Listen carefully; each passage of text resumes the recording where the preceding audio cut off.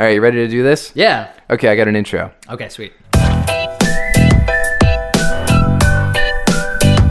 Spoiler alert! Here is this week's show with Sweets and Slaney. Commissioned in 2009, but it is designed to look like an old 1500s, like Victorian era pirate ship, a la Pirates of the Caribbean. And it's all like very dark chocolatey wood. And Nice. Very pretty Game cool. of Thrones, too. It's kind of Game of Thronesy, I guess. Yeah. It's Well, of there's that- some like pirates in Game of Thrones now. Oh, really? Well, kind of. There's a bunch of seafaring folk, and some of them have really badass boats.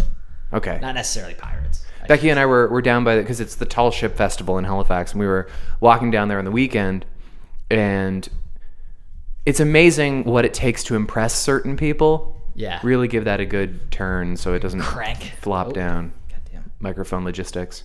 And this one young lady says to another young lady, I sound like the oldest motherfucker in the world. This person says to another person, it's not really a tall ship though, is it?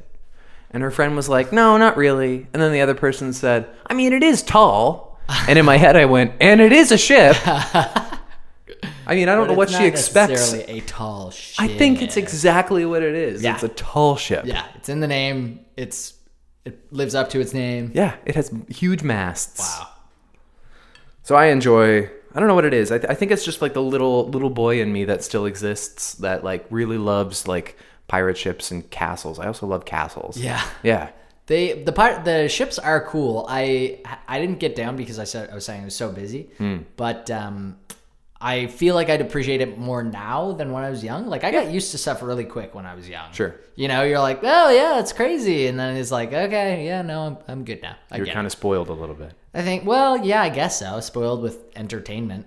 Well, on the one hand, they say that like childlike wonder makes everything in the world incredible. Right. But I also think like you don't have a real standard for what to expect from the world when you're a kid. So like if you see something extraordinary, like when parents of young children take their kid to like India or something, Right. and their kid's like 6. Right. Maybe they're going to learn a thing or two that they otherwise wouldn't have, Right. but they definitely cannot appreciate India when they're 6. Right. They'd be amazed by the way they're amazed by like a new house that they've never seen, and they're just gonna like start running around. Yeah. But it's not gonna be like, wow, this is India and this is special because. I guess you're right. Kids just kind of use the metric of, have I been in this room before? Yeah, honestly, like when Jen's little cousins were over at our house the first day, it was like, sweet, let's jump off the stairs, let's run upstairs. This is a good place to play hide and seek. How old Let's are go they? in the back of the truck, like 17 and 18. Oh, really? No, I'm just joking. Well, it's interesting because I was going to say they seem to have been very young forever. No, they're 7 and 9 now. Okay. Yeah, All right. they were 6 and 8 for at least a year. Yeah, that's the way math works. Yeah. Time. I'm going to be 26 in 5 days. Ooh, how does that feel? I remember 26 being kind of like, Yeah, it kind like, of is. You know, you're like officially first year after a quarter century. Let's do it. Yeah, I might say it's the first time in my life I've been like a little bit ambivalent about age. Yeah. Yeah. Yeah, And you might totally. think, you might expect that of 20 or of 25. Not because of like the existential crisis, but just because there's no getting away with I'm young anymore. Right. You know what I mean? Yeah, Like, that's true. you can It's say kind of an excuse that you have. I even catch myself doing it sometimes. Like somebody will ask me how old I am, and I'll say I'm 25, and I'll like resist the urge to add I'm just a little 25. Like I'm just a little Right. because I'm it doesn't just a really young count guy. anymore. Yeah. Louis C.K. has a bit about that, about how once you reach, I think it's 40 in his bit, but once you reach 40, no one's impressed with anything you do. No. Yeah. It's true. And like I just turned 28. Yeah. And I was like, I guess I'm 28 now. So you weren't troubled by 28? Well, no, not really. I'm not troubled by 26. It occurs to me that it is distinctly an adult's age. The thing too is I feel like people earlier in the year have it tougher Okay. because I still hang out with a big group of friends my age. Yeah. So everyone, or like half of my friends turn a year older before I do. Yeah, I'm kind of in the same boat. You know, so you're Yeah. kind of like, okay, I'm getting a feel for it. I'm going to be like, Jen's 9 months older than me. So Right. she's about to turn 29. Becky's 3 years older than me. Right. Yeah. So she's been down that road. Yeah. She's She already gets been it. she's already been 26. Yeah. Anyhow, What was 26 like, Becky? Becky, how was 26? I remember it fondly. Yeah. It was good. I don't know. I think it worried me. Did you know Sweets at 26? Yes. Oh, okay. Were you guys dating? We were just barely dating, though. You were 25. You had just turned 25 when we were together. 25? Yeah. Because I remember thinking, Oh, yeah. she's 25. I'm only 22. I'm dating a definitely misreading 25-year-old. this. No, at first I was like, I'm definitely not reading these signs right. She's 25. So, Becky, are you 29? I'm turning 29. You're turning 29. When's your birthday? In many months. October what? October. October 4th. Oh, okay. Jen's October 15th. You're older than Jen by a couple days. Not much. Is Jen turning 29? Yep. Ah. Samesies. Tim older lady. Crazy. Look at us Yeah. dating 29-year-olds. I know. We're like swingers. Yeah. Is that what swingers is about? Nope. That's not at all. Did you ever see Swingers? No, I guess not. I find that hard to I believe. think that's Slaney and I got taken. Yeah. All right, I don't know if you're picking up on the microphone, so this is not working. Oh, I think it was fine. We watched Office Space for the first time. Oh, what? Had never Did seen you Office love it? Space. Yeah, I loved it. It's a great movie. It was. And I wondered if maybe it's one of those things you have to see when you're 17 to appreciate it. No, not at I all. think maybe working in an office enriches your experience. Yeah, definitely. I actually want to see it again because I saw it when I was... Actually, I probably saw it when I was 17. You know, it had been out for a while. But yeah, I'd like to check it out again. A lot of really tight actors in it. A lot of tight actors, but nobody who really became an A-lister other than Jennifer Aniston. That's right. Like even Ron Livingston is just kind of floating around Right. somewhere. I love Ron Livingston. Yeah, he's though. great. He's always in good stuff whenever he's in it. That's a Mike Judge movie, isn't Yes, it? Yes, it is. that Yeah. production. Yeah. We were talking a little bit yesterday about...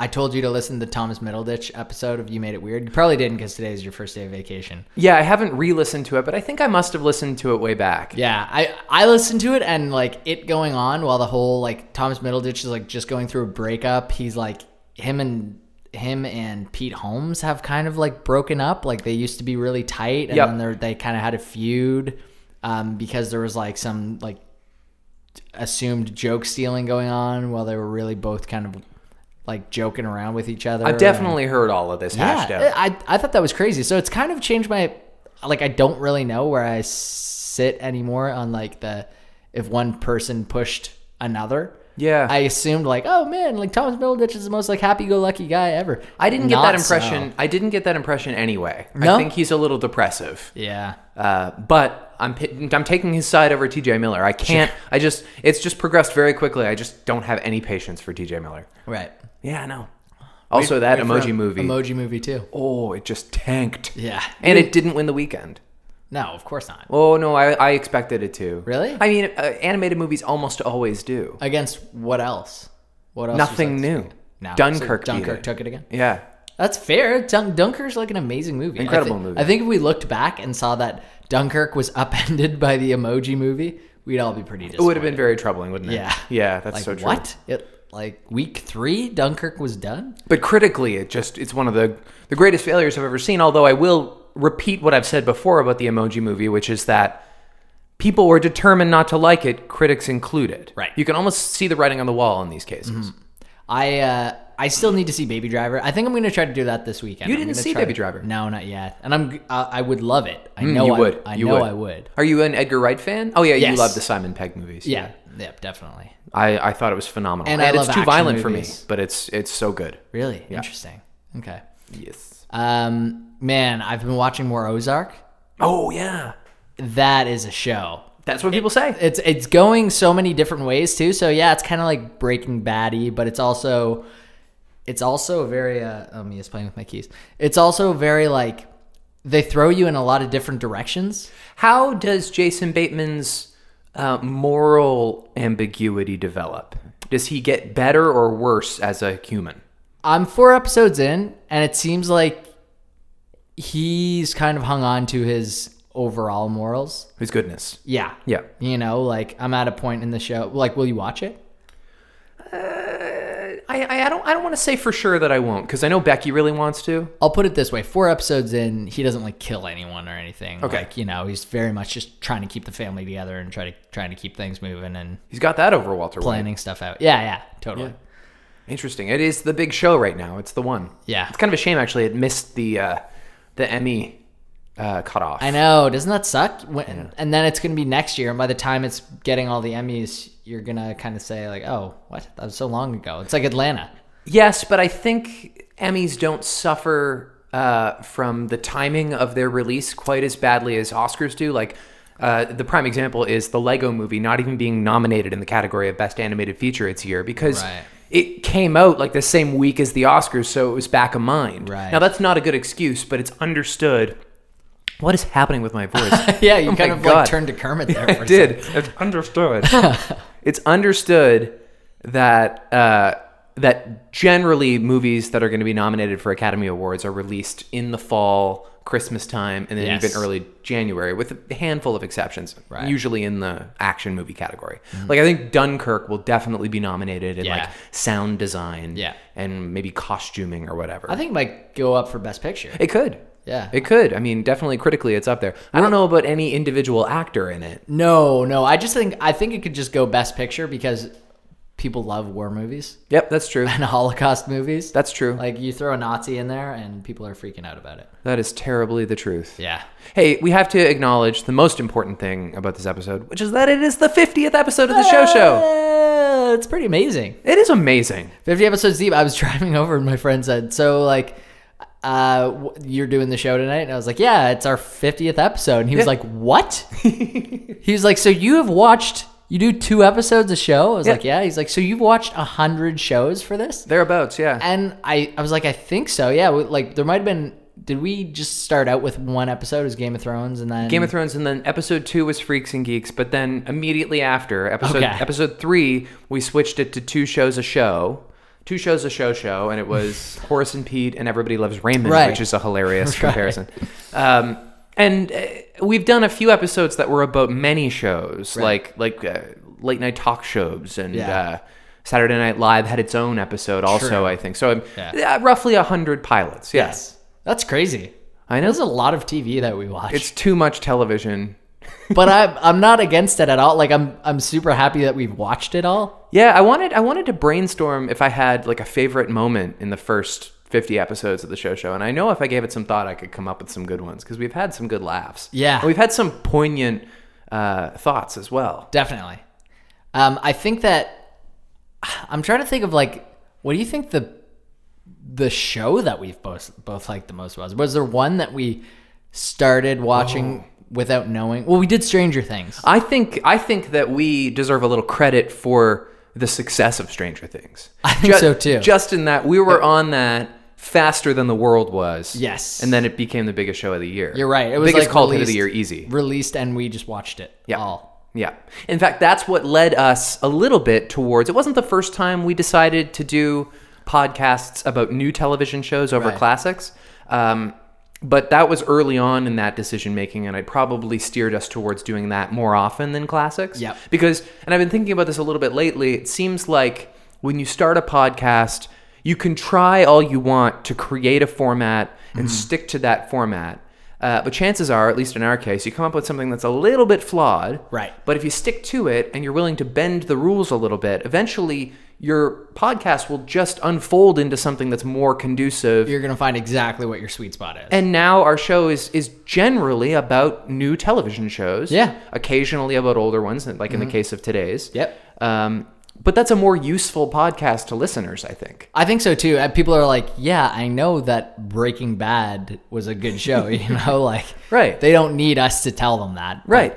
But it's kind of interesting to revisit, and it's a jump off point for us just talking about random shit anyway. Well, and we didn't start out with the 30-second recap, but it's amazing that didn't occur to us sooner to include a way to recap the goings on of each episode and not just talk about it randomly and without applying any context. Maybe within the next year we'll come up with something else. It's like, what? That makes so much sense to do that. Like you said, it's just an excuse to chat about stuff we talk about anyway. That's right. So I've really enjoyed this with you, and I look forward to many more.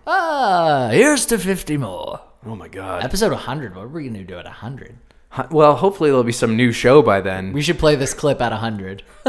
Future me, I hope you're doing okay. When I had a frog in my throat that night. Yeah. What a maroon. I know.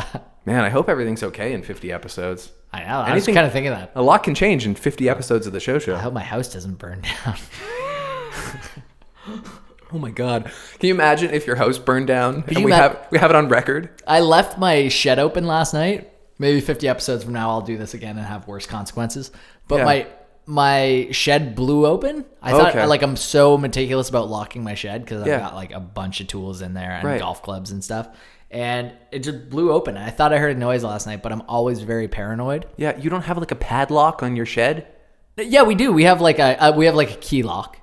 Okay. Yeah, so I just forgot to lock that. Oh, I see. And I guess it just blew open. Okay.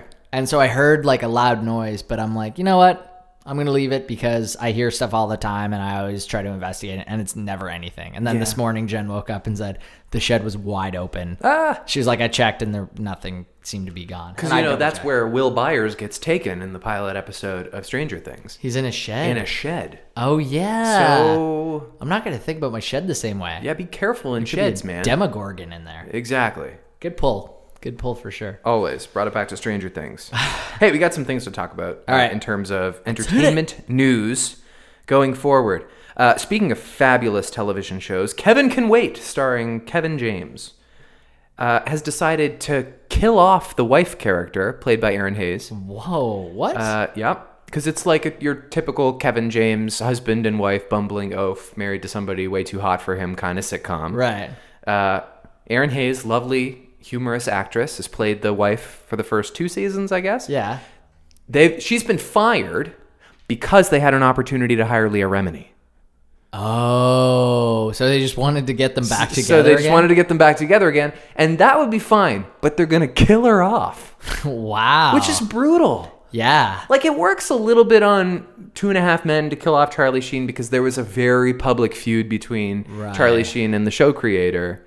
Plus, that show was already pretty lowbrow. Right. Oh, yeah. So you could kind of have fun with a hokey death in that case. But this Erin Hayes lady didn't do anything wrong. And, like, her character, I mean, maybe they'll probably treat it with some sensitivity, but it still seems pretty harsh for a multi-camera sitcom starring Kevin James. I agree. Good Lord. It's like, I want to make a Heaven Can Wait joke, but it just... That's insane. Has she spoken out about it at all, or does she just have a non-disclosure? She spoke out about it a while back when it was announced she would be excommunicated from the show. Right. It wasn't released until today, I believe, that the character would be killed off. What did she say? She said a while back, like, oh, I've enjoyed working with these people, and I'm disappointed I'm not returning, but thanks for the opportunity. Like, she was very diplomatic. Sure. And I get that there are, like, a lot of fans who probably want to see Kevin and Leah back together, but it's just not the right way to do it. Cancel the show and start from scratch. Yeah. Or just bring back, the King show of that they Queens. were both on. Exactly. And Jerry Stiller. I saw somebody mention on Reddit the other day, and I can't pay appropriate tribute, but I kind of feel like it's one of those things people say, in reference to Adam Sandler and his band of merry misfits. Mm-hmm. If not for Chris Farley dying, would Kevin James even have a career at all? And I thought that was pretty astute. I don't know. Yeah, what would Chris Farley's... role in that group be? or would he be in that group? He was best friends with Spade and Sandler on SNL. Yeah, and I guess Chris Rock, they all kind of rolled together. Yeah. Yeah, it's weird to say, but I mean, Chris Rock isn't that. He's in Grown Ups. Yeah, I know, but he's in Grown Ups, but he's the one who, for some reason, has kind of maintained his integrity. Maybe because he still does some, like, kind of artistic things. So it really, I think there's people like maybe David Spade is a little more comfortable just kind of laying back and being in Sandler movies. I think that's true, except I think David Spade deserves a little more credit. I actually think that guy is still super funny. Oh, yeah. I think he's good, but he's not like, Chris Rock is creating things. He's not a game changer like Chris Rock. Right. True. Yes. Because Chris Rock puts his entire life into, creating comedy. And when was the last time Chris Rock had a stand-up special? He's due. I think he's got one coming out. He also, he wrote a movie a couple years ago, and he, directs stuff now, and he's been in Broadway plays. And Top 5 was a great movie. Oh, was it really? Oh, yeah, it was awesome. Oh, interesting. Yeah, I loved it. Okay. Yep. I didn't know that. But I like Spade. I think that he doesn't get enough credit. He's probably just considered, B-rate and a little washed up. Yeah. And I think he does great talk show appearances. Yeah, He's always funny. I bet. He's kind of like Norm Macdonald. I find Norm Macdonald really funny anytime I see him. Do you ever watch Norm Macdonald's video podcast on YouTube? No, my friend is a big fan of it. It's interesting. Letterman was on his season premiere, last week. He talked to Letterman for 59 minutes. It was That's wild. great. I mean, you don't really, they don't But really Letterman reveal- must love him. He does, Yeah. and it's known that he loves him. Right. Because he doesn't make a lot of appearances anymore. Right. And they talked shop, I guess, a little bit. They talked about the history of Letterman's career, his relationship with Paul, his relationship with Johnny. Sure. They did not cover any new ground. No. You watched it though? Yeah, I watched it. Nice. But Dave seems good. Nice. Yeah. I remember watching his, I think it was a YouTube video a couple years ago. It was when I was in Kentville, actually. So it was Norm Macdonald, and he was on with Dave Einstein or Bob Einstein. Yeah, Bob Einstein, yeah. And they were talking about, it was funny because it was kind of astute. They were kind of shitting on Jimmy Fallon when it was uncool to shit on Jimmy Fallon. Like everyone was on the Jimmy Fallon train. Yeah. And they were like, best band in late night. Like, why does that matter? Like, how is that a popular thing? That's like, fair. Who's tuning in for the band? You hear them at the end of commercial breaks. And obviously, you know, the Roots have like a bunch of roles in the show, so it's a little bit more important. It's that. true, but, though. But yeah, isn't that a funny... Well, and I like that the Roots have a good sense of humor about it all. Yeah. Like, they're like a legitimately cool band. Like, they have so much street cred, and they're doing the soccer mom of late night shows. 100%. And they continue to release stuff. Yeah. Like, yeah, Questlove's a madman. He's a genius. And he's a good businessman, too. Yeah. And he wrote a book, and he was producing Hamilton. Like, I know, yeah. He's the busiest guy in the world. He's doing something else that's new right now. Oh, this is going to be unfortunate. I hate when I mention something. I can't remember what it is. But he's doing something else. He's doing something cool. So everyone, take a Google break. Go to your computers, your laptops, or your tablets. Look up Questlove in Google News. Yeah. And you'll see it. You'll Make find sure out you what use he's a doing. question mark instead of a Q. Or, yeah. And make sure you use quotations around it. Right. That helps. Yeah. I guess. They ran a study and they were able to confirm, though I don't have any anecdotal evidence, but they were able to confirm that yes, indeed, the TV show 13 Reasons Why is scientifically proven to promote suicide among young people. I saw that today. The question, how do I kill myself, was 26% more likely this year. And people are placing that on 13 Reasons Why. Well, I get it. I Yeah. mean, I only watched the pilot episode, but it made me... No, I watched the first two. It made me sick, man. We had these feelings while we were watching it. We Yeah. said, this is kind of weird. Feels weird watching a show about someone who kills themselves. Everybody Doesn't will seem like celebrate something- you once you do this. Yeah. You'll Doesn't seem like finally- something good to put out. I know.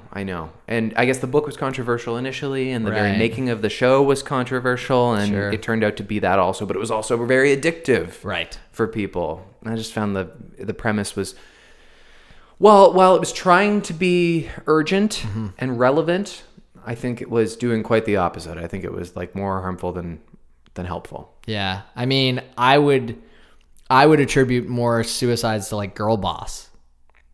Jesus Christ. That I did finish. And I did you finish that? I don't know why. I just was like, I had a second and I was like, I'll watch a Girl Boss. Throw on a Girl Boss. I got dinner ready. She was loathsome. I know. She was such a mean person. And apparently that's representative of the real lady. I know. We've brought this up multiple times. Who would have thought that Girl Boss would have such legs on this show? But that's a good example of a show that we thought maybe for some reason could be a zeitgeisty thing. Yeah. It didn't turn out to be. No. But it could have been, and so we got on it when it came out. Yes. Yep, definitely. Norm Macdonald was in that show too. Oh, really? Hey, speaking of shows that are proven to be a little bit controversial, in fact, a little bit even before they exist, have you heard about a new HBO show that's in development called Confederate? Yes. Yeah, that's causing a big stir. A bit of a stir, and I don't know. I mean, I want to reserve judgment. It seems like there's a lot of people who are not interested in reserving judgment. Well, here's the thing. I don't know the point of view, the POV that they're using on it, but I do. know that... Oh, you do? Yeah. And it's from like the Okay. standpoint of a Confederate soldier? Is that... Confederate is... I don't know about that. I know it's about like slavery. Confederate is based on a novel. The TV show that's being developed at HBO is based on a novel, and it's a sci-fi dystopic thriller about what the world would be like had the result of the Civil War gone the other way and slavery was not abolished. Oh. And so a lot of people are looking at it through the lens of, it sounds to me like this show celebrates slavery. Right. When I don't imagine HBO would greenlight something that celebrates slavery. Yeah. The same way Martin Scorsese wouldn't make a movie that celebrates bank fraud and cocaine use. Right. It's just a theme. Right. And in fact, quite a cautionary theme. Sure. And well, that's true. I mean, look at Handmaid's Tale. Yes. Anything dystopic is often, you don't want to live in that society. No. What was that show, Man in the High Castle? That's a similar premise. Are people citing that in the argument at all? I think probably, but it's very similar in that it's what the world would be like if the war went the other way. But what war is it? World War II.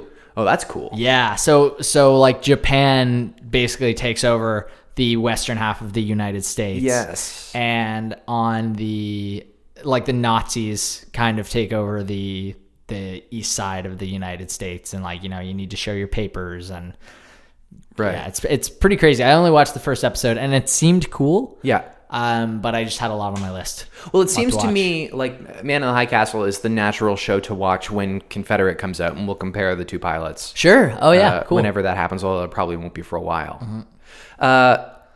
Becky and I have been watching 11/22/63, which is James Franco's adaptation of the Stephen King book that I read. Oh, right. Right. It's a very interesting book. It's the longest book I've ever read. Yeah. But it was really fun to read. It's very exciting. It's the first Stephen King I've ever read because I'm not really a scary stuff kind of person.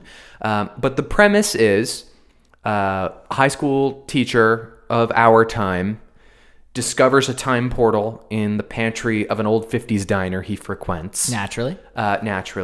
Goes back to the year 1960 and tries to prevent the Kennedy assassination. Right. Because in his eyes and the eyes of his Time Lord buddy, Al Templeton, if they can stop the Kennedy assassination, they can prevent Bobby Kennedy from being involved in future politics, and they can ultimately prevent the Vietnam War. Right. And then save thousands of lives. Right. Interesting. And the show, we've watched 4 episodes of 8 episodes. The show is very different from the book. Right. But it's charming. Yeah? It's very exciting, and it's good. So I'm sure it addresses the whole conversation about what will change if we, maybe there would be good things that would have happened. Well, yes. And in fact, he goes back to 1960 when the Kennedy assassination is not until 1963. So the idea is he has 3 years to spy on Lee Oswald and figure out what conspiracies from hindsight are maybe true, and is assassinating Lee Harvey Oswald before 11/22/63 even going to solve the problem. Right. And so he's it's kind of all of this planning, but in the meantime, he can kind of tweak other things that he thinks could be improved. Like he has this student from his GED class, this older guy named Harry, who wrote this really haunting story about the time in 1961 when his father came home drunk and murdered his whole family with a hammer. Oh, and so Franco, the character's name is Jake, Jake murders the father before he has the chance. And so he hasn't gone back to the future yet and figured out whether or not Harry's life has turned out better. Yeah. But maybe the butterfly effect kicks in and he totally screws everything up. So does he just stay there? He doesn't travel back and forth at all? You can't travel back and forth in this depiction of time travel because every time you go back to the future, only 2 minutes have passed every time. No matter how long you're gone, 2 minutes have passed when you return. Right. And when you go back to 1960. You go back to the same minute every time. And so if you come back, you got to start over. So how do you decide where to, how do they set the portal? It's just a dark room. You just walk in and then suddenly you're... And you just go back to 1960. Yeah. So that's they realize that they've got this portal to 1960. They don't waste a lot of time on the mechanics of time travel. That's all I want to know. Which I kind of respect it. Sure. I know. It's why would you get yourself into that hole? Back to the Future in a comical way creates all of this language like gigawatts, and they create this machine, the flux capacitor, and it's none of those words mean anything. I think if gigawatt is spelled with a G, gigawatt? No, it's spelled with a J. Oh, okay, gotcha. Yeah, which is just a funny word. Right. But what they do in Back to the Future is they create the illusion that at least somebody knows how this works. Mm-hmm. And so you just kind of buy what Doc Brown says. In the case of 11/22/63, nobody fucking understands. And anything. Let's just enjoy the ride. Right, sure. Okay, I like that. Yeah, so I would recommend it. I think it's cool. On the topic of... Stephen King stuff, Dark Tower comes out on Friday. Oh, yeah. What is that, a movie or a show? It's a movie. It's been a show in developmental hell a number of times. Right. It's kind of thought to be a bit of a whale, a white whale, for fans of Stephen King and the multiverse of Stephen King. And who's in it? Like Idris Elba? Idris Elba is like the hero. Okay. And Matthew McConaughey plays the man in black. It's a Western. Okay. But it's your classic like good versus evil story. It kind of reminds me of like later seasons of Lost a little bit, and like this is like the ultimate white knight, and this is the ultimate bad guy, and they're basically fighting for which is going to dominate civilization. And this is a movie. It's a movie that's being released on Friday, and we're recording on Tuesday night. This episode will come out on Wednesday night, and by then, probably some initial reviews will be in. Okay. I'm suspecting the reviews aren't going to be great. No, I haven't heard like anything about I think this that's movie. why. Right. I think because you know how we've talked about before how studios generally can predict how things are going to go. Yeah, if it's going to be great, they'll do like a really early release. Well, they'll also double down on promotion. Right. And that's proving not to be the case with Yeah. Dark Tower. But I want to go, and I kind of want to read it because I've now discovered that I really like Stephen King as a writer. Oh, excellent. And it's not a horror. It's Right. just like an exciting action character arc. And he wrote that in like 2005 or something, didn't Well, he? it's an ongoing series. It's Oh, no it's way. what he considers his magnum opus. It's like his longest running work ever. Really? Each individual book's only 200 or 300 pages, which is very short for Stephen King. Right. But there's a number of them. So you finished all of them? No, I've never read any of them. The 11... Oh, The Dark Tower. Dark Tower. Right. Sorry. Dark. And so I think I would like to try that out just because people are a big fan and people are really pulling for it. Yeah. I'm going to try and read before I see the movie. I'm going to try and reserve judgment even if the reviews aren't very good. Stephen King has this interesting overarching theme in his stories, which is the Stephen King multiverse. Are you familiar with that? No. It doesn't apply to all of his work, although a lot of it all exists within the same world, including the Dark Tower. Right. So, for example, in 11/22/63, there is mention about how this guy who killed his whole family went to Shawshank Prison. Oh, interesting. Okay. There's gotcha. also mention about how in a nearby town called Derry, Maine, there's this weird clown that shows up every 27 years. Oh, God. And it's just kind of like fleetingly mentioned about the creepy things that happen in Stephen King's world. Yeah. And Kurt Vonnegut does that a lot too. Does he? Yeah. Yeah. He'll constantly mention Kilgore Trout. Okay. Like Kilgore Trout, I think, ends up in like all of his books, but just as like this novelist, Kilgore Trout.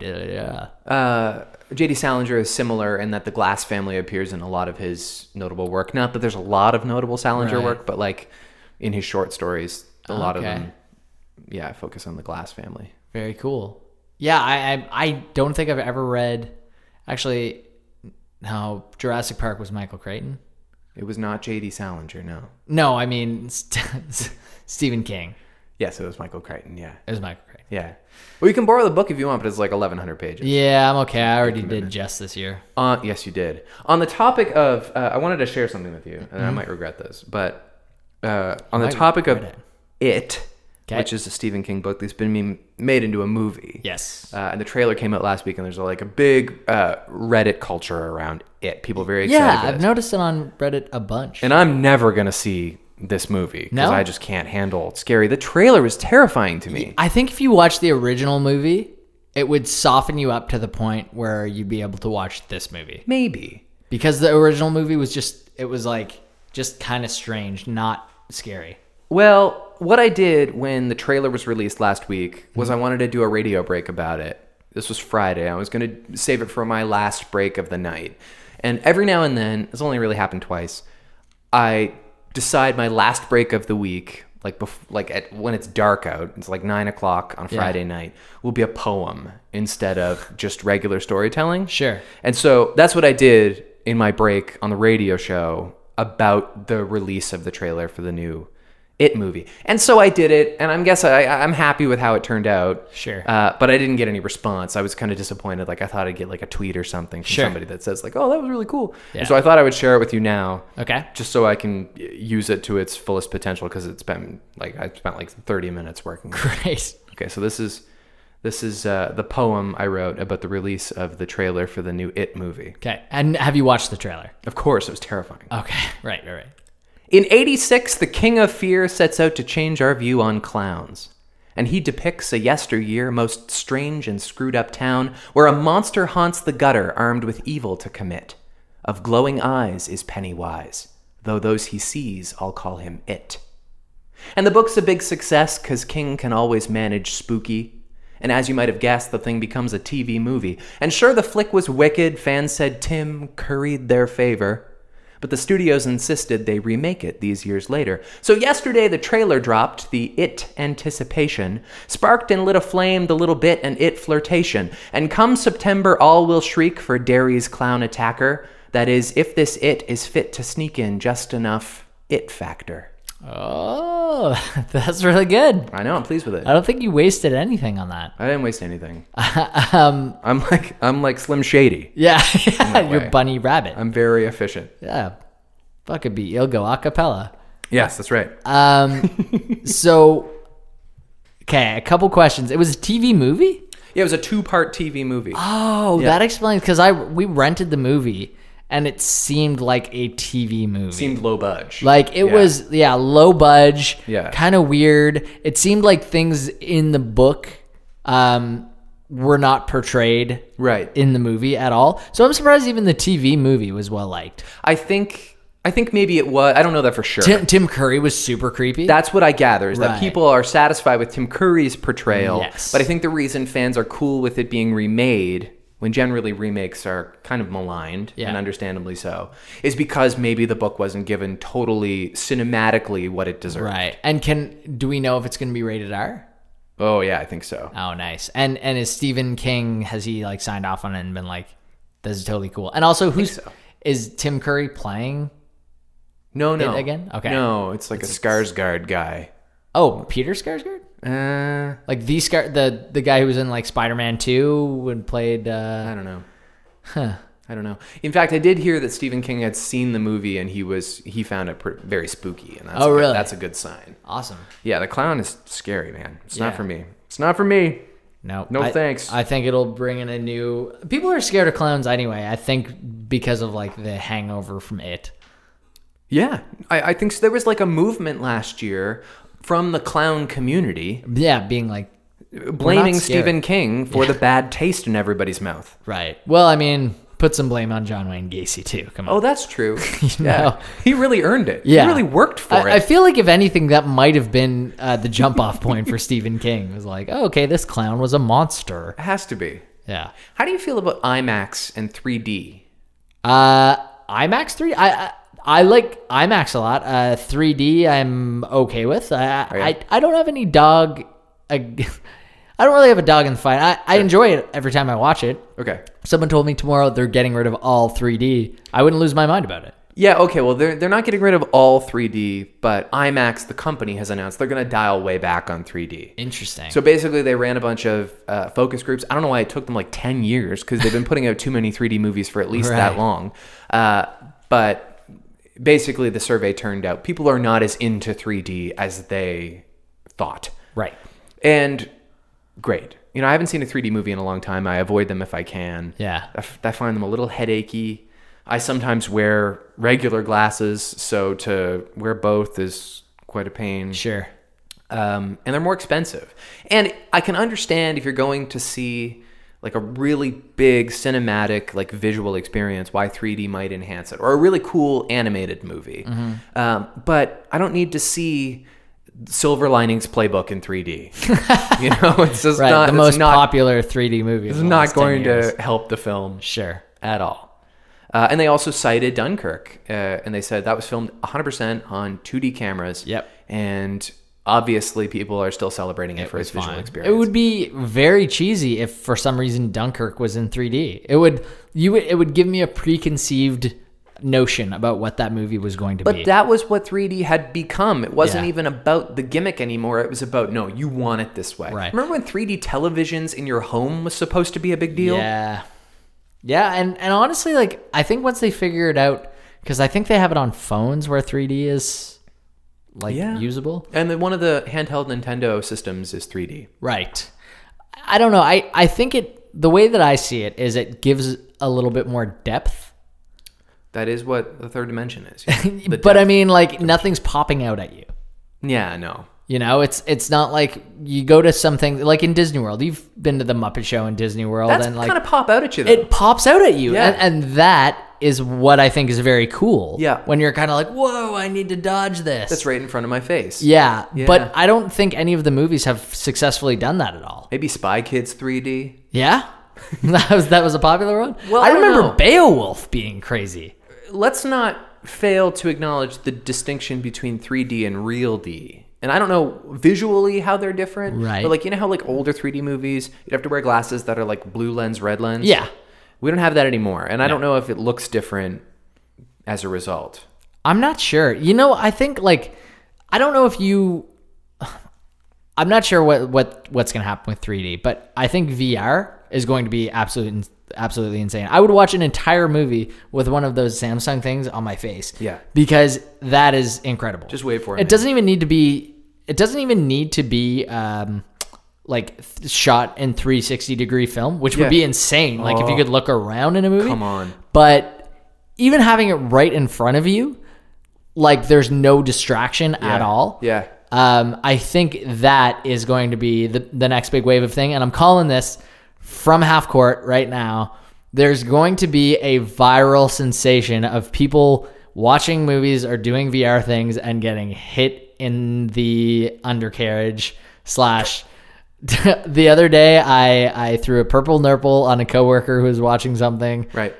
Because you're completely helpless. Yep. You Yeah, have that's no true. defenses. There's going to be a movement to like lock yourself in a room to watch a 3D movie or to watch no. a VR movie, because otherwise you're just never going to know who's walking in. Yeah. It'd be amazing if they could figure out a way to immerse you in the universe of the film Yep. along with the people you're also watching it with. Yeah. I don't know how that could be done, but that would be incredible. Yeah. Man, that would be crazy. So you could like maybe text the person next to you. You could do that, or I could just like you and I go to see The Usual Suspects 2 in AI. Yeah, I forgot and- that sequel's coming out. Yeah, it's gonna be really great. Yeah.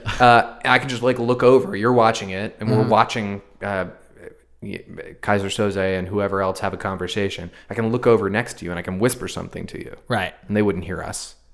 Oh, but like we're in the room. Yeah. Oh, Wouldn't that yeah. be something? Yeah. Well, it was so weird when I was watching this VR music video. It was a Headley music video. What? And it was shot in VR, and Kirk from Universal was showing us all. Okay. And you could look 360 degrees at Jacob Hogarth was just sitting on this bench in front of you, like singing in a barbershop. And you turn around, there's just this little like robot guy, and there's like these lasers happening on the mirror, and you're kind of like, all right, well, That's kind of fun. I'd like to try it. It was I've still so never, cool, man. I've never worn one of those masks. You were doing a show at the time. I think you would have really been wowed, because we were all like, whoa. Yeah. That was really cool. Yeah. Like very, very cool. It's too bad it was with a Headley video. I thought it was a weird opportunity to take. Not you know? like I don't hate Headley, but No. like that's kind of a missed opportunity for it to be something way cooler. And we were asking like, hey, is anyone else doing this? And he's like, I think Childish Gambino has one. And I was like, That- oh man, like that I'm interested in. yeah. I would love to see the Childish Gambino one. You know, Redbone is charting right now. Why did that take like 6 months for like, yeah, you hear it on Top 40 Radio here now. Yeah, these are. And I questioned it. I heard it on Top 40 Radio here, and I was like, that must be charting. But Yeah. it came out It is. 6 months ago. Yeah, but that's not uncommon.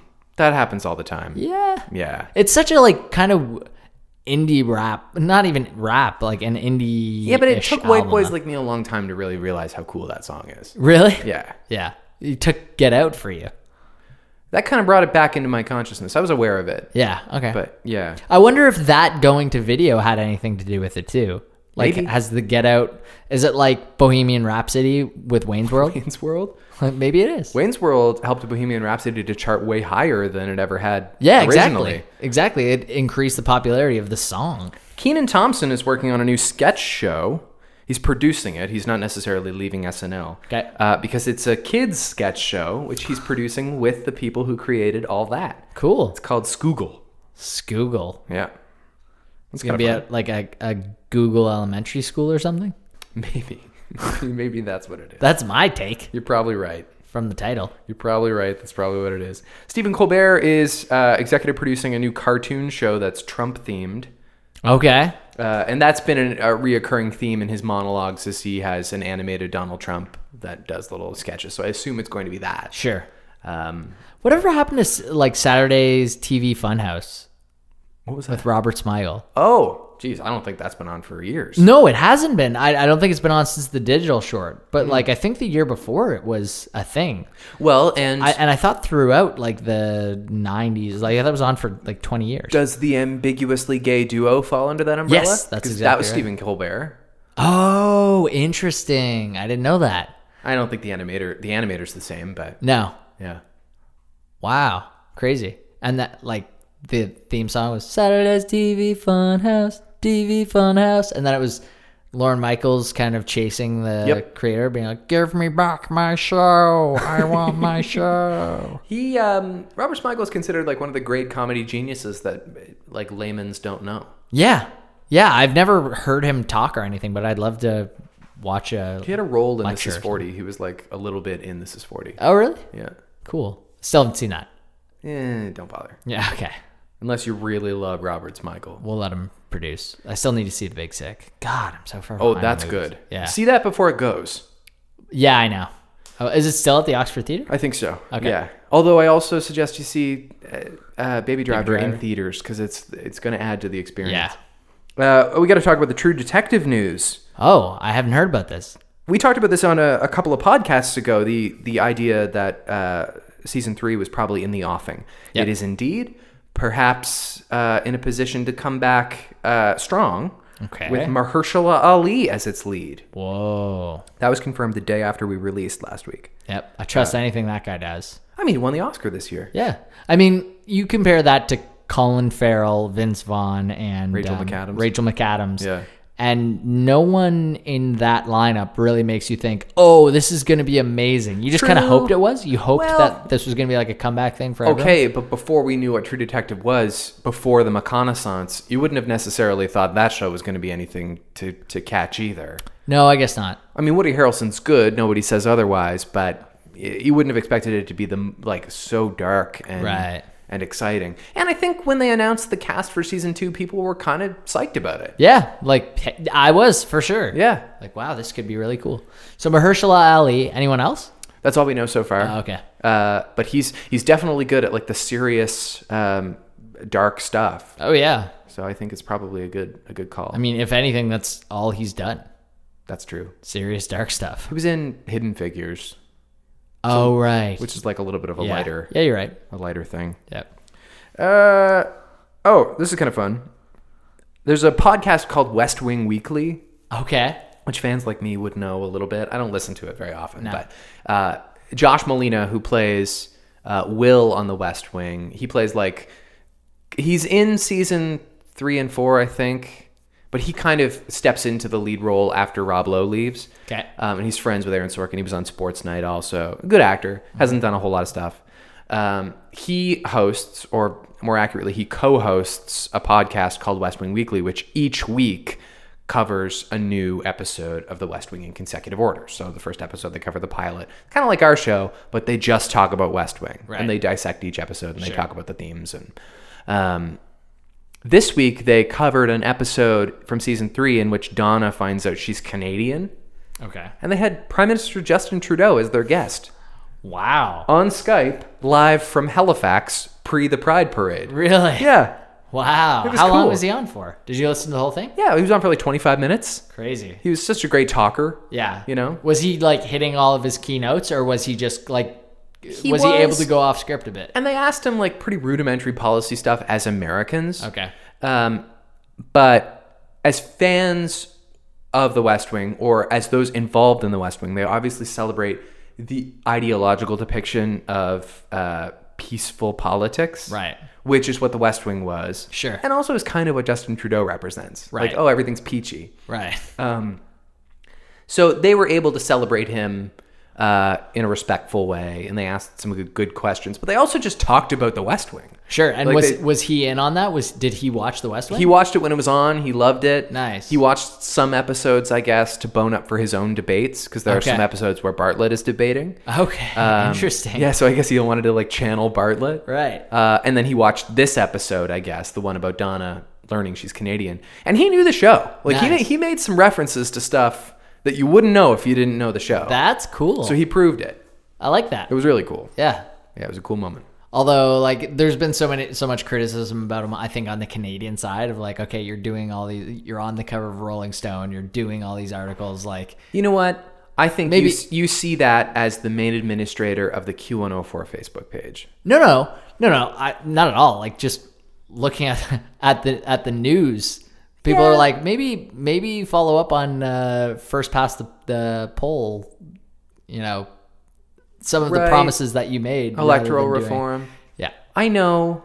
It hasn't been that long. I know. And hey, I have no qualms. I'm not saying that this is bad or anything. I'm just like kind of being devil's advocate on it. And it's like we've said many times about partisanship. Mm-hmm. You are determined whether or not to like somebody. Right. You'll let everything slide, as we've seen elsewhere. Yeah.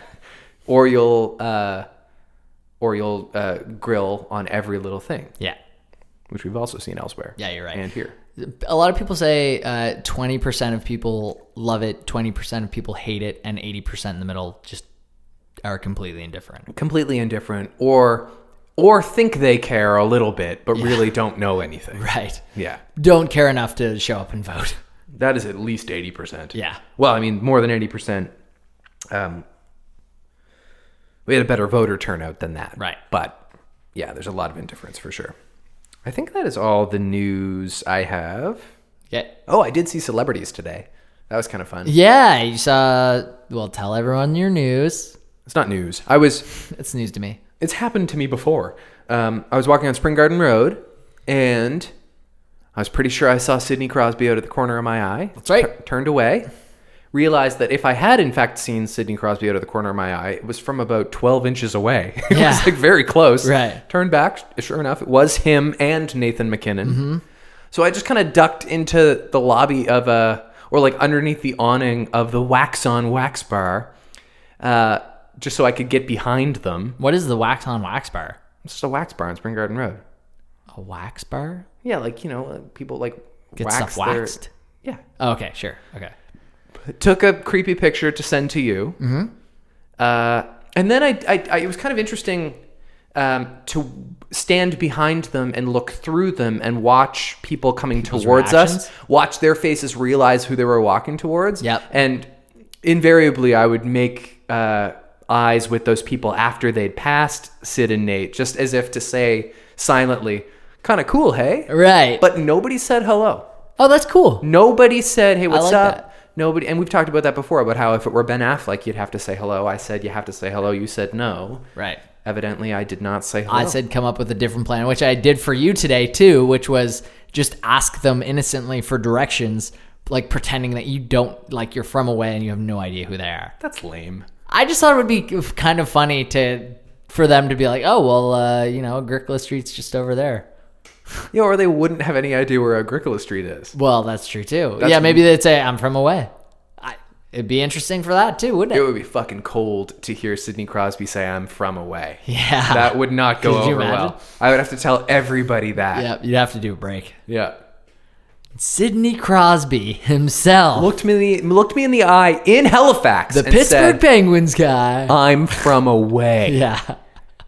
And so I went to Cole Harbor and I took the home of Sidney Crosby sign down. Both signs down because it comes in from two directions. Yeah. Sidney Crosby's Cole Harbor, home of Sidney Crosby. Yep. Where Sidney Crosby was born. Exactly. And learned hockey. Yep. On my street. Brought to you by Sidney Crosby. Yes. That's right. You were street buddies, but not actually close. No.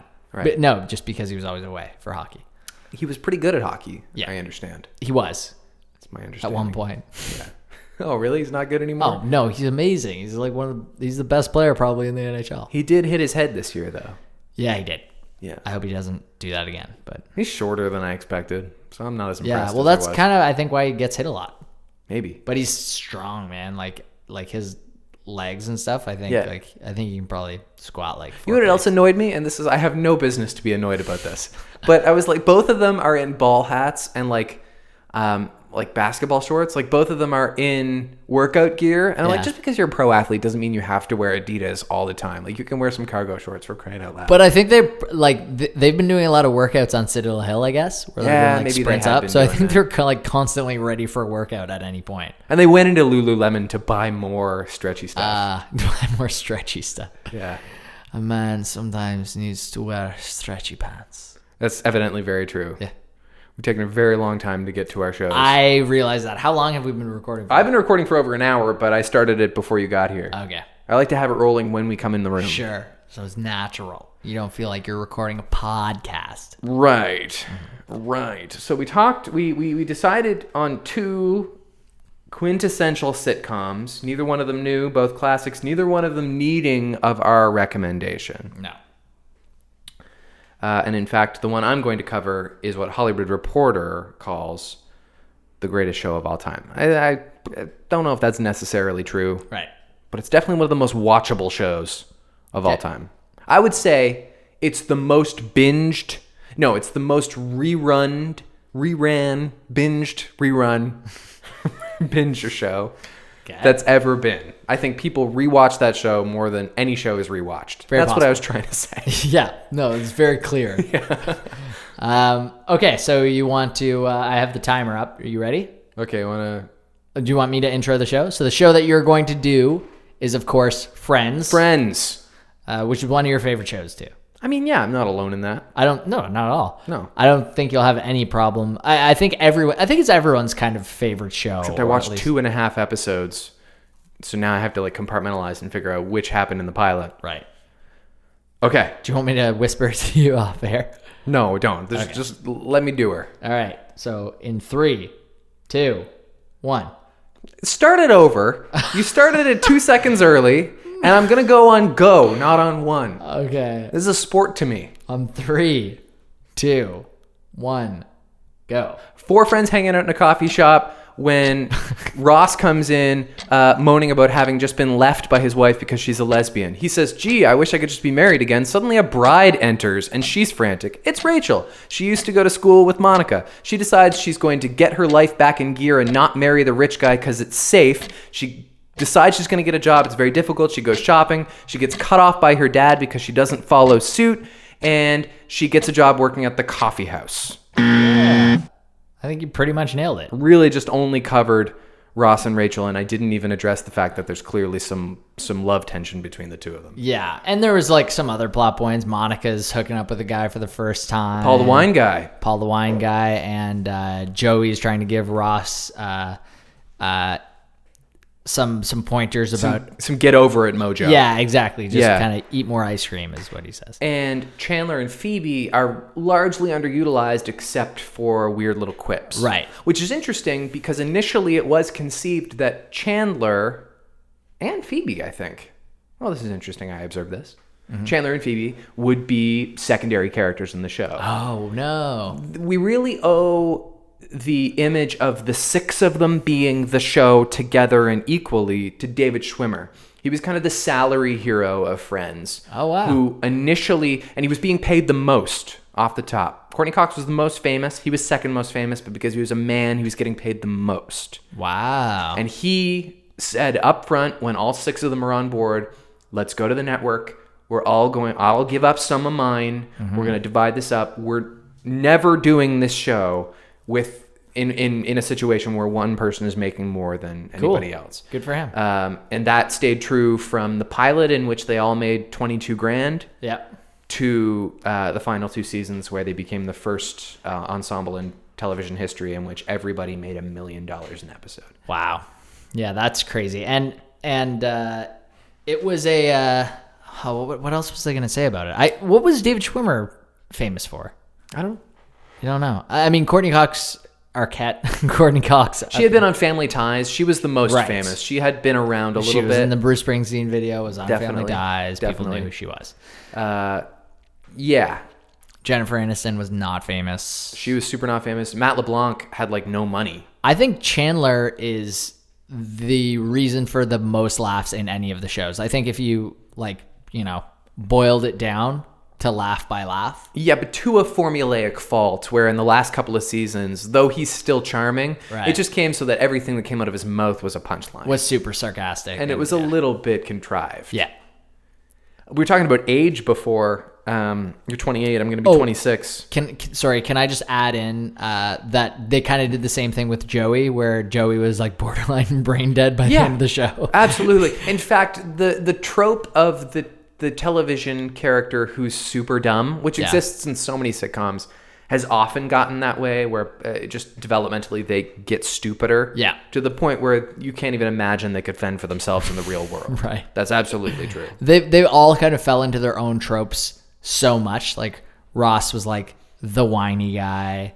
Well, Ross went perfectly crazy. Yes. Like Ross kind of gets the most shit. People say that they hate Ross because he's possessive and he's not a very good boyfriend and he's not a good professional, and all of that's true, but that's part of the reasons why I love him. Like he's just so insane to watch. Yeah. He's great when he has like real mental breakdowns. Yeah.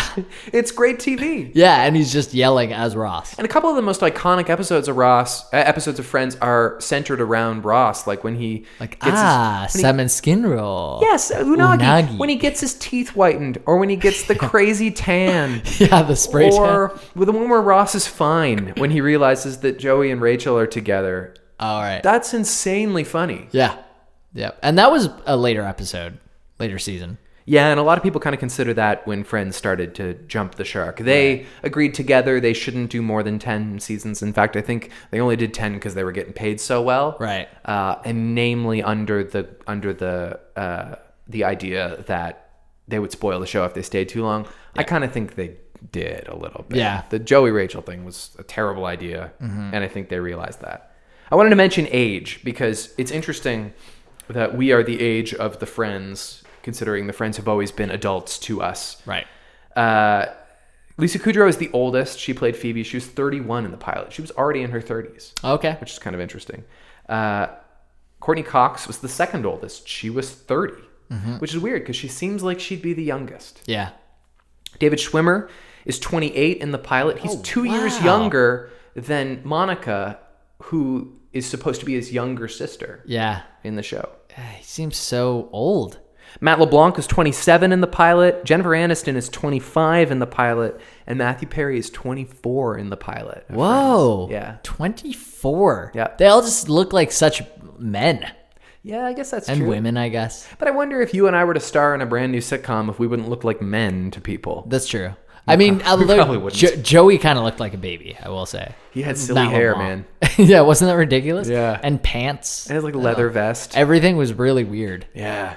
Everything was doesn't really get fleshed out, right? Did you notice a couple of issues like with the overall season? I brought this up to Jen and she totally agreed, and she's like, "No, the whole series technically doesn't make sense because in the first episode, Monica doesn't even get invited to Rachel's wedding, but throughout the rest of the series, they make it seem like they have always been best friends." That is totally true. They must have looked back on that and totally regretted the fact that Bride kind of walks in and she's like, "Oh, that's my long lost friend, Rachel." Except for that the idea is only like 5 years have passed since they've kind of become a little bit estranged. Right. And so those 5 years can be kind of erased Sure. through time if you've been close largely for a really long time. Yeah. Although you are right. I kind of agree. Did you also notice in an early scene where someone else was speaking and Phoebe, Lisa Kudrow, was in the corner of the camera and her mouth was moving? No way. It was like a really bad take. You can see moments of Will Smith doing that in The Fresh Prince of Bel-Air. Really? Yeah, and in fact, you can see Emma Watson doing it in the earlier Harry Potter movies. Okay. Yeah, you can see those people moving along to other people's lines. Yeah, I don't even know if she was moving along to other people's lines or if that was a former line that they were kind of trying to crop her out of just to have like a reaction from someone else. Maybe. But she was still doing her line. Maybe. Interesting. I wasn't really sure.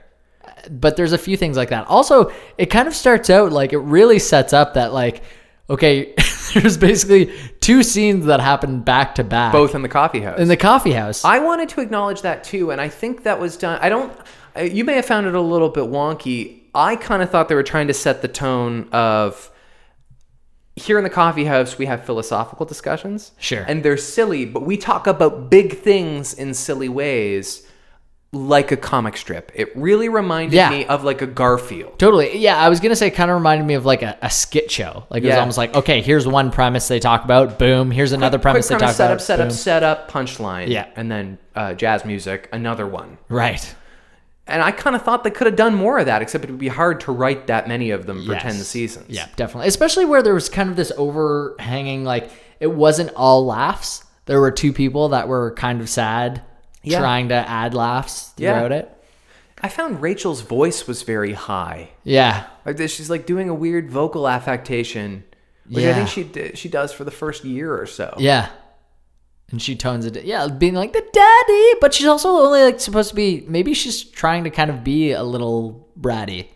Yeah, maybe a little bit whiny. Yeah, but that entitled daddy's daughter, daddy's little girl thing kind of goes out the window. Lasts for like 2 episodes. Rachel becomes like the capable one in her family. Yeah, when later on she has sisters in the show, played by Reese Witherspoon and Christina Applegate. It's an interesting thing going on right now with that dynamic. Right. Reese Witherspoon was initially Rachel's bratty, awful sister. Yes. Selfish, bratty, awful sister. There's long been a rumor that the reason she never returned is because Jennifer Aniston didn't like her. Jennifer Aniston, and that she went to the showrunners and said, please do not bring back Reese Witherspoon. I did not like her. That's like a very widely believed thing. And that's why they hired Christina Applegate. Crazy. That they gave Rachel a second sister because they had more ideas for how to handle the selfish bratty sister. And Reese Witherspoon was never back. In fact, Christina Applegate did come back. Yeah. And won an Emmy. Yeah. She was funny. She was great. Yeah. But Jennifer Aniston and Reese Witherspoon are working on a show together right now. Oh, I love that. Me too. So I don't know if it's true. That makes me happy. I love when I hear that beefs are squashed. I don't know if there was a beef. Yeah. Hey, other people who could have played the roles. Oh, interesting. Because the Friends pilot was the one that was going around. Yeah. At the time, everybody wanted a piece of Friends. The word about town was there's this pilot script for this new kind of sitcom that's very special. Everybody thinks this show's going to be something. Yeah. I want in. So a couple of people who went after certain roles. Tia Leone was supposed to be Rachel. Okay. Believe that. Leah Remini auditioned for Monica. Ellen DeGeneres was offered Phoebe. Oh, wow. Turned it down. They offered it to Janine Garofalo. Turned it down. And she was later a guest star in the show, I think. Leah Remini? Janine Garofalo. Maybe. At one point. I can get to some of the guest roles in a second. I have a list. Okay. Hank Azaria chased after Joey with all his might. Didn't get it, but later came back as Phoebe's boyfriend, David. Right. John Cryer almost was given Chandler when Chandler was initially conceived as gay. John Favreau was offered Chandler and turned it down. Came back. Eric McCormick was offered Ross and turned it down. Wow. Regretted it. Yeah. Took Will and Grace. Yeah. A couple years later. So everybody could have been somebody else, all of whom are still super famous. Yeah. Which is amazing. Everybody could have been them. They could have been the Friends. Would have been a very different thing. When I watched this episode in reruns on TBS or whatever other network it might have been, they omitted the part where Paul the wine guy tells Monica his get you into bed line, which is, ever since my wife left me, I haven't been able to perform sexually. Yeah. Monica chokes on water or something. Yeah. And he says it's been 2 years. Right. Which is later revealed to be a thing he tells women to get them into bed. And it cuts to Joey immediately saying, of course it was a line. Yeah. So for a very long time, I didn't know what the line was. You were in the dark about it. It didn't make sense to me. I was like, what am I not understanding here? Wow, why would they bother editing that? I understood by Monica's conversation with her coworker that Paul the wine guy was lying. Yeah. But I didn't know what the line was they were talking about. What a conservative time. I know. Hey, listen to this, because I just listened to a podcast with, Ezra Koenig. He does the Time Crisis thing. Yeah. He's the lead singer of Vampire Weekend. He had Kazi David on. So that's Larry David's daughter.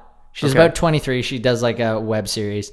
She seemed okay, but kind of a little bit annoying and like, oh my God, like kind of that way. But also like, I don't know, she's writing stuff, so good for her. And apparently it's funny. Yeah.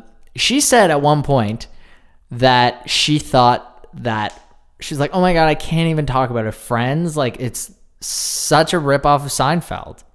She thinks that the premise is completely like the exact same as Seinfeld. Like what? The fact that two shows take place in New York City apartments about friends hanging / out together, coffee shop / restaurant. It's like, I think. Yeah, and the point that some of the guest hosts made were like, well, I mean, tonally, it's completely different. But she's like, I mean, but like a New York apartment, it's like someone's like, the Honeymooners did that a little bit earlier. Seinfeld does not own New York apartment. No, and I don't think any of them would say that either. I thought it was really funny because she went to like film school, and she was like, it drove me so crazy. And she's like, and I love Friends. So she says that she loves Friends, but she thinks, I'm like, I feel like if Larry David, her dad, heard her say that, he'd be like, shut up. Oh my God. Yeah. Shut up, daughter. Yeah. Hey, I want to read some of the celebrity cameos, because no show has had celebrity cameos like Friends has. Sure. The list is it's staggering. Charlie Sheen, Tom Selleck, Sean Penn, Susan Sarandon, Jennifer Grey, Helen Hunt, Jeff Goldblum, Giovanni Ribisi, Deborah Jo Rupp, Elliot Gould, Leah Thompson, Michael Rappaport, Jennifer Coolidge, Rebecca Romaine, Morgan Fairchild, Ralph Lauren, Selma Blair, Thomas Lennon, Jane Lynch, Hugh Laurie, Ellen Pompeo, Richard Branson, which is weird, Fisher Stevens, Hank Azaria, Harry Shearer, Dan Castellaneta, all three of those people from The Simpsons. David Arquette, Billy Crystal, Gary Oldman, Julia Roberts, Reese Witherspoon, Christina Applegate, Jean-Claude Van Damme, Charlton Heston, Jay Leno, Jason Alexander, Robin Williams, Dakota Fanning. It just goes on and on and on. Aisha Tyler, Alec Baldwin, Danny DeVito, Paget Brewster, Brooke Shields, Denise Richards, Kristen Davis, John Stamos, John Lovitz, Brad Pitt, George Clooney. Right. Noah Wiley, Elle McPherson, Kathleen Turner, Anna Faris, Dermot Mulrooney, Freddie Prinze Jr., Jim Rash, Cole Sprouse, which is funny, Ben Stiller, Paul Rudd, Jon Favreau, Winona Ryder, Christine Taylor, Bruce Willis, to name a few. Right. It's weird because were all of them necessarily stars at the time? Like Anna Faris, I don't think was that probably famous. not. And Cole Sprouse was like 2. Oh right, who is Cole Sprouse? He's on Riverdale now. He's Jughead, but he was the Sweet Life boys, the twins. Sure, he played Ross's son. He played Ben Geller. Yeah, that's what I thought. Crazy, but many of them were very famous. Yeah, definitely. Many of them were very famous, and as A-list as you get. Yeah, even at the time. Wow. What a show. Do you recommend it for people? Yes, definitely. If you've never seen Friends, you should check this show Friends out. So here's my question for you. We're like well over an hour now. Okay. It occurred to me that there's another show our second show could be paired with. Oh, okay. Which might be more sensible. Yep. Sure. And I wonder if we want to save it for next week. Yeah, let's save it, because I think 50 is good for Friends. 50. I mean, some people call Friends the greatest show ever. We had a lot of preamble. I'm happy to have covered that show. We had a lot of deep discussion on Friends. Yeah. I think it ended the way that we all wanted Friends to end. Yeah. I mean, it's kind of contributed a little bit to the tropey romantic comedy concept of chasing somebody to the airport. Yes. But they did it pretty well. Right. They even threw Yellow Ledbetter in there by Pearl Jam. Did they? What a weird, little 30... Especially where was that in the pilot? No, in the season finale. Oh. Also, what was that song in the pilot? Just it was the only song that they played besides Yellow Ledbetter, maybe, that had lyrics. Jackson Brown. Was that what it was? It was a Jackson Brown song. Like a slow Jackson Brown song for 10 seconds before a commercial break. You know what, though? Friends in the early seasons, and when I say the early seasons, I mean maybe a year or two. Yeah. Had good music. Really? Like when Ross and Rachel first got together, their song was With or Without You by U2. There was a lot of music in it. And then later on, it just kind of became the little bumper music that played in between scenes. That was iconic of Friends. Well, the theme song, there's an interesting story behind the theme song because the show got so huge. Yeah. It was just written for the show. Yeah. They were The going to use Rembrandts, Shiny Happy right? People by REM. Oh man, that would have been amazing. Would have been a great theme song for the show for sure. Yeah. You can see the video. They made it. Really? You can see it on YouTube. Just type in REM Friends. But they commissioned a song to be written by these guys, the Rembrandts, and they wrote I'll Be There For You, which is like a 30-second song. Yeah. But because the show became such a hit, the Rembrandts decided to finish the song. Right. And it wasn't as good, but it became a big radio hit. Yeah, I remember playing on the radio again, and there's a comedian that does the bit about, and you showed me this. The comedian that does the bit about the second and third verses of like how it was so rushed together and it doesn't does not line up make with the any first sense. verse at all. No, it's very sloppy. oh god, But it's a great, catchy though. song. We all love it. That's true. Jen came out and did the clap for it. Oh, good. Yeah. I still do that every time. Yeah. Hey, S is all around for friends. S is for the show with Sweets and Slaney. Yep, gotta listen to it. We Gotta recommend watch our own it. show to you, the listener, who's Yeah. listening to it. Thanks for listening. Yeah, We appreciate that. That's awesome. and I want to say it's not the 50th time. No, but it's probably more than 40 times now. Yeah.